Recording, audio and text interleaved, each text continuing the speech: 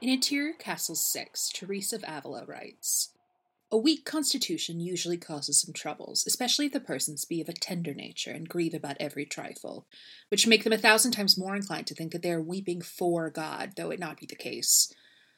It may also happen that a person from hearing the least word or from thinking upon God may shed abundance of tears and not be able to resist them, because there is some humor at the heart which tends more to produce this effect, and it seems she cannot stop weeping.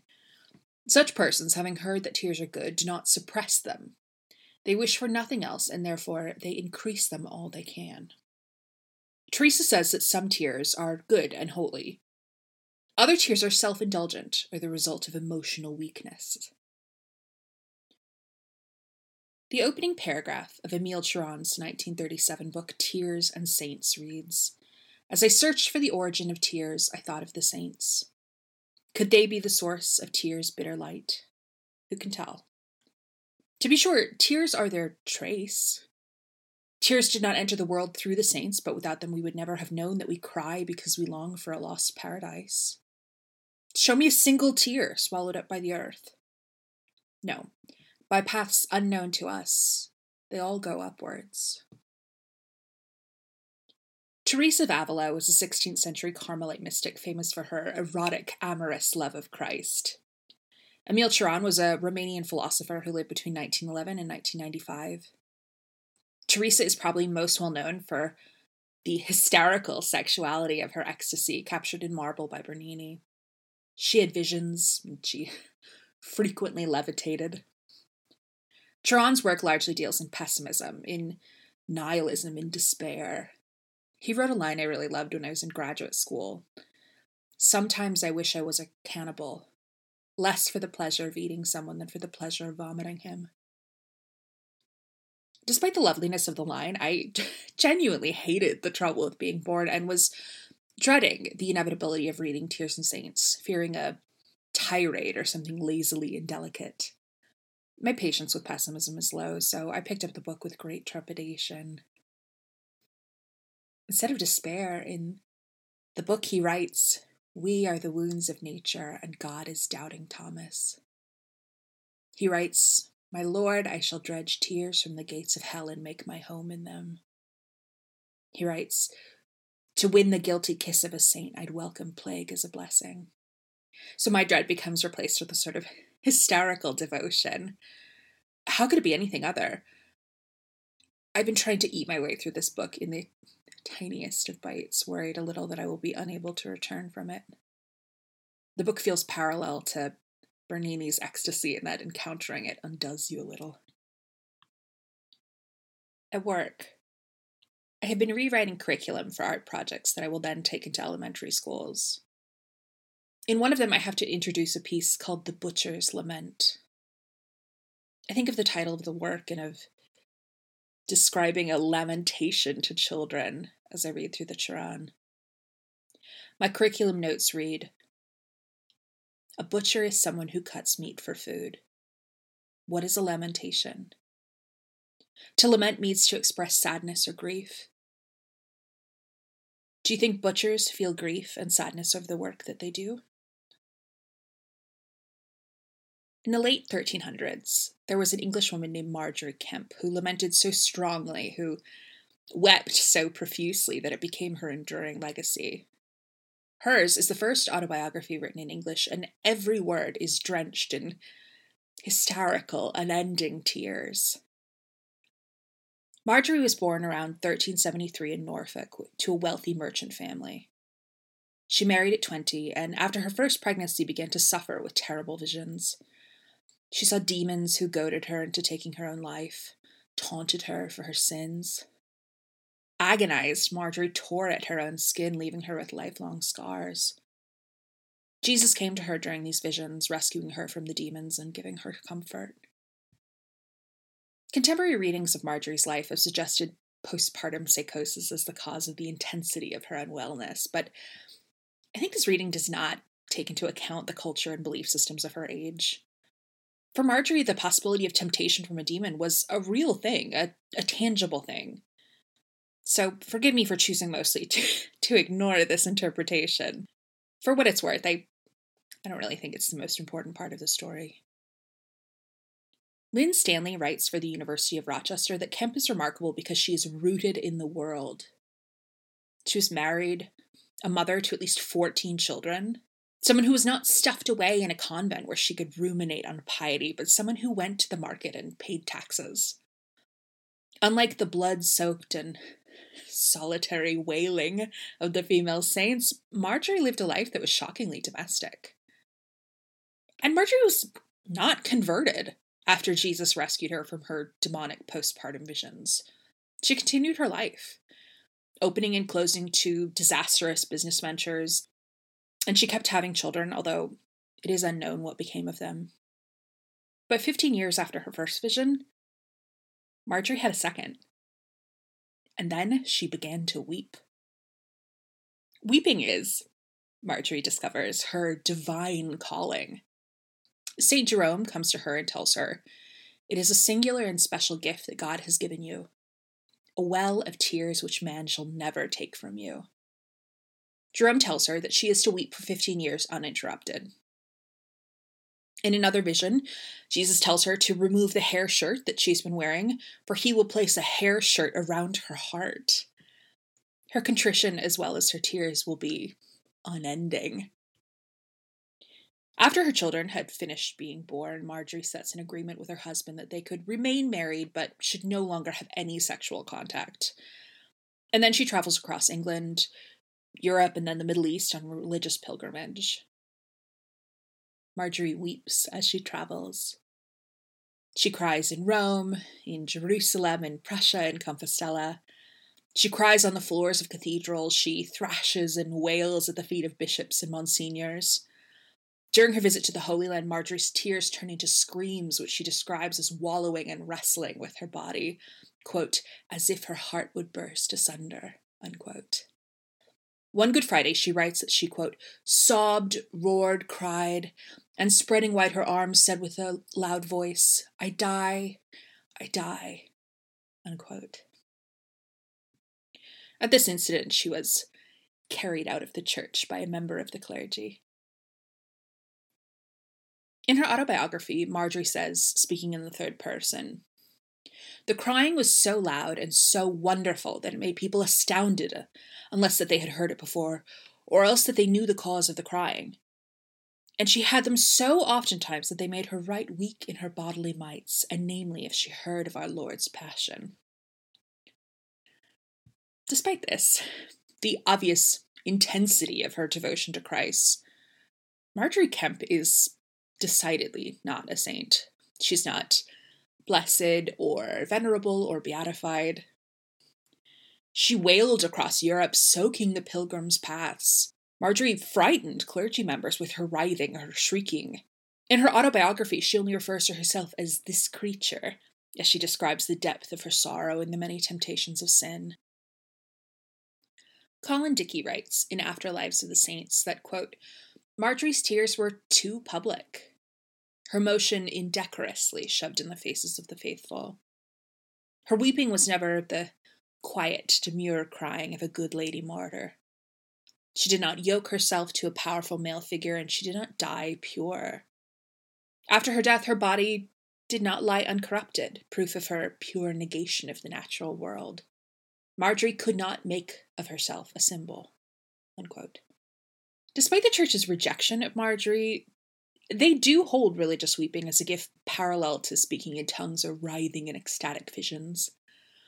The phenomenon, the gift of tears, describes being moved to tears in contemplation or contrition. The Jesuit Dictionary of Spirituality describes the gift of tears as a complex phenomenon consisting of certain spiritual feelings and their concrete manifestation. Holy tears are divided into three categories: penitential tears, the purifying tears of fear and regret, the tears of love, and the tears of compassion wept for Jesus. St. Monica, Ignatius of Loyola, Catherine of Siena, and Teresa of Avila were all blessed with holy weeping. In 2015, Pope Francis met with a youth group in Manila and said, "In today's world, there's a great lack of capacity of knowing how to cry. Certain realities in life we only see through eyes that are cleansed through our tears." It can be a relatively pointless endeavor to search for scientific origins of religious phenomena. Why bother trying to fact check a story about biolocating? But even looking at the origins of emotional weeping leads into murky territories. Benjamin Perry's book, Cry Baby, Why Our Tears Matter, is a good survey of the culture and the history of crying, but the section on tears in scientific fields is particularly appealing to me. They note that there is virtually no funding into research of emotional crying, so the science of emotional crying still eludes us. Even this most primary of human instincts and emotion, we simply cannot say with precision why it happens. Perry writes, quote, "Despite the broad and long-standing agreement between medicine and popular science, researchers have been largely unable to find evidence that crying is good for physical health, or that inhibiting tears is damaging. Reliably provoking emotional tears in laboratory is more difficult than stimulating other biological processes such as sweating or salivation. Indeed, the laboratory setting itself may be part of the problem. Being invited to weep under researchers' patient gaze may itself hinder real emotion. Most researchers study emotional crying, show participants a sad film, and cross their fingers that it's sad enough." Unquote. In the essay Tears and Screaming, Weeping and the Spirituality of Margery Kempe, Santa Bhattacharjee writes that, quote, "Margery's weeping seems to spring from several different, though overlapping, perceptions within her. These can be roughly classified as penitence for her own sins, penitence for the sins of the world, and intense compassion for the sufferings of Christ." Unquote. These, incidentally, directly line up with the motivations outlined by the Jesuits in the definition of holy tears. Bhattacharjee continues, "In addition, there are two other motivations that are perhaps distinctive to Margery.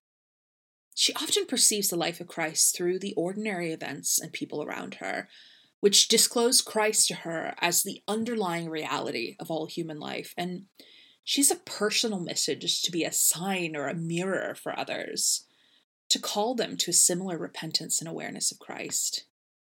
Unquote. Margery writes, again in the third person, "Her weeping was so plentiful and so continuous that many people thought that she could weep or stop weeping at will. And therefore many people said that she was a false play actor." I often think about the sexism around weepiness, regarding it as something reserved for women and children, but I think somehow Margery surpasses these entirely.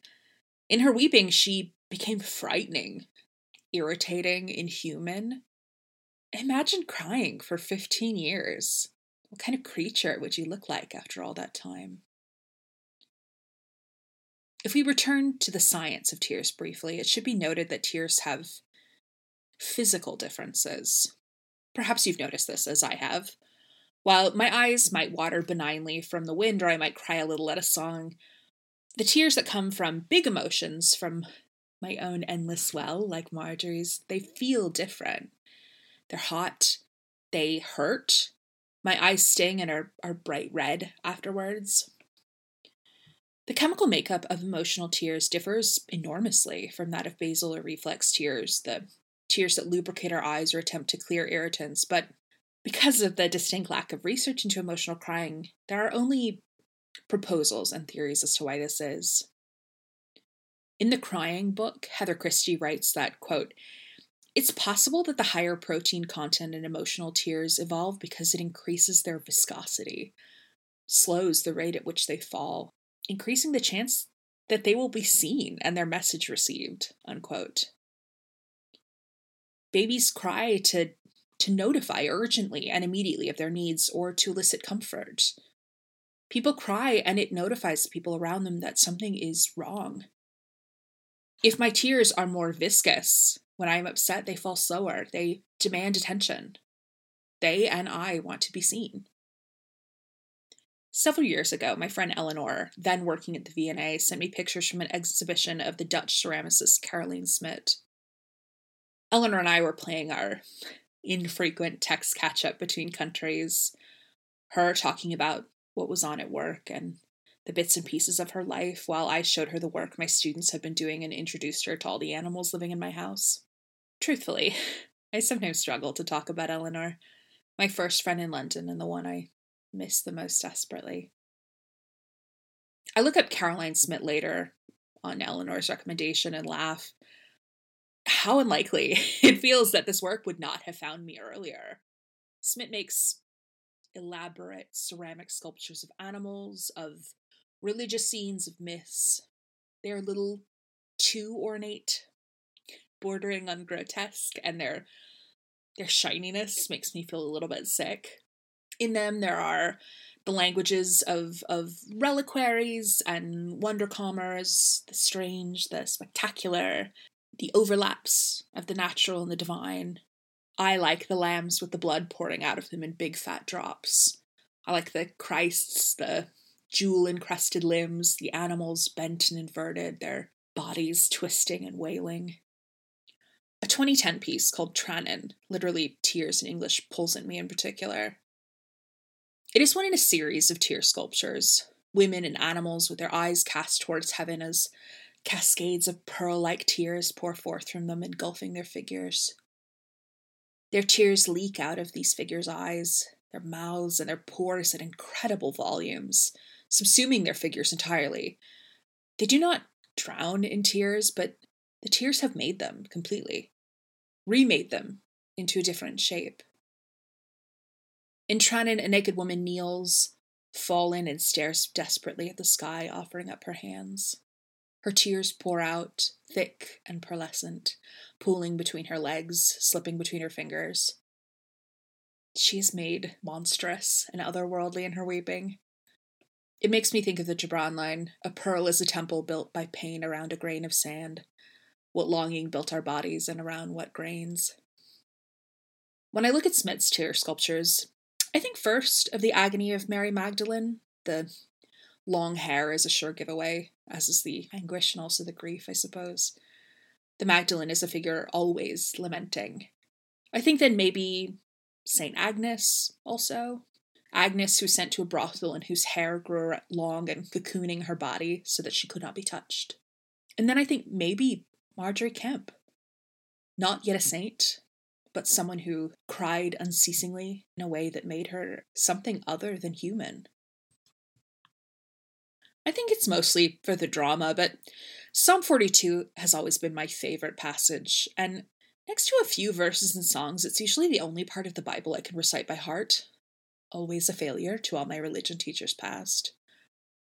It says, "As the hart panteth after the water brooks, so panteth my soul after thee, O God. My soul thirsteth for God, for the living God. When shall I come and appear before God? My tears have been my meat day and night, while they continually say unto me, Where is thy God?" 10 years ago, I cut all the letters to Psalm 42 out of gauzy transparent paper and hung it on the walls at St. Martin's, and I embroidered the passage in full onto the velvet of chair cushions, and my classmates looked on, politely puzzled and unaffected. Cioran writes, "The whole of Christianity is mankind's fit of crying, of which only salty and bitter traces are now left to us." And I think of Fiona Apple, the tulip in a cup, the teardrops that season every plate. It would be fair to say that I have always been a crier. I spent the years of my life in London crying so regularly, so publicly, so profoundly, that it became what I would call a defining feature of my presence in any room. I cried everywhere, all the time. Sometimes quiet, sometimes great heaving sobs that would wake my roommate up in the night. I had a panic attack at a bus stop in King's Cross once where I cried so hard I threw up. I don't know exactly the sequence of events. I think an argument set the whole thing off, but I remember a man and a woman kneeling in front of me asking if I was okay. I remember an ambulance being called where the very kind EMT handed me a cloth to wipe some of the mascara from my face. I remember another time crying at a bus stop on Pentonville Road at maybe 2 or 3 in the morning, crying so intensely and spectacularly, I guess, that a bus on a different route pulled up to the bench so the driver could hand me a pack of tissues through the window. It's hard to say specifically what would bring on the bouts of tears. My thoughts would circle enough to become knotted, tangled. I wept from being angry, from being tired, from being lonely, from being lovesick. I wept often from being so lost in whatever thought I was having that I couldn't quite find the exit. I remember laughing that an emergency psychiatrist was named Ariadne. She talked to me over the phone, so I could barely choke out responses through sobs. Often I would cry for hours. And this sounds like an exaggeration. It was physical, literal, hours of crying.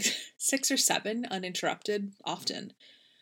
An NHS doctor would tell me that I lacked any capacity to self-soothe and would become stuck into loops where I would become so exhausted and couldn't physically continue.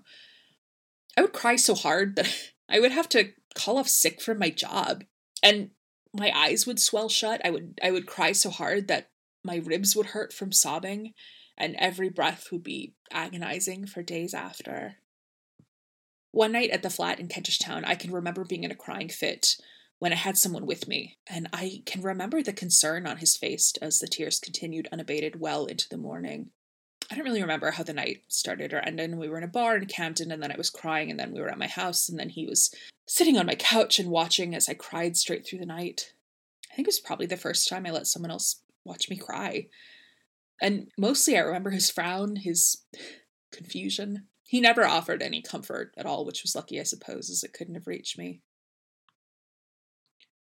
I sobbed through my first exam in graduate school. I stood in front of a group of professors, some of whom I had never met, and took them around a room where I had installed a semester's worth of work and had to say, "I'm very sorry, but I am so tired and I just cannot stop." I answered their questions between heaving breaths. Every art piece was explained through tears, adorned with tears. I had put dried Job's tears in addition one of the pieces, little poetry made ridiculous by my hysterical presentation. I didn't cry when my dad died. Or I did, but not really for the death of it. I cried for my tiredness and for the unbearable unfairness of it all. I cried because it was unfair that I had to deal with it there. It was unfair that my sister was not there and had to deal with it differently. When I'm overcome now, it is usually at books, sometimes at songs, often in anger. I cried all morning through a class I took online. I sobbed when I lost my job, a heartbreak I didn't know how to suffer. And I sobbed in anger at the total indifference of it, that I could cry as much as I wanted and it made no difference at all. I cry often, lost in remembering things, and I cry on my couch or driving my car. At least physically, I cry throughout most of the day. I have a malformed tear duct in one of my eyes that leaks tears almost constantly. My eyes water terribly at any drop in temperature or with a gust of wind. I don't really know what expression my face makes when I walk outside, but people will often stop and ask me, "Are you okay?" and gesture to my tears. I sit in the optometrist's office and she gives me a different brand of eye drops to try. St. Francis of Assisi is said to have cried so much and so often that they went blind. I think of them as I gently press warm compresses to my eyelids. And Margery Kempe, I wonder, how were her eyes? Margery ends her autobiography with a defense of her tears. She says, "As for my crying, sobbing and my weeping, Lord God Almighty, as surely as you know what scorns, what shames, what despites, and what reproofs I have had for it, and as surely as it is not in my power to weep either loud or still or for any devotion, nor for any sweetness, but only through the gift of the Holy Ghost, so surely, Lord, excuse me before all this world." Margery crossed the continents, wailing and tear-soaked. I sit in my car and listen to Have One on Me and choke into my hands. 10 years ago, I sob into the freezing London air and flinch at the hand placed in my hair to comfort me, wondering when crying became so inevitable I stopped being embarrassed by it. Benjamin Perry writes, quote, "Consider someone who cries every day. The frequency of their tears tells you very little.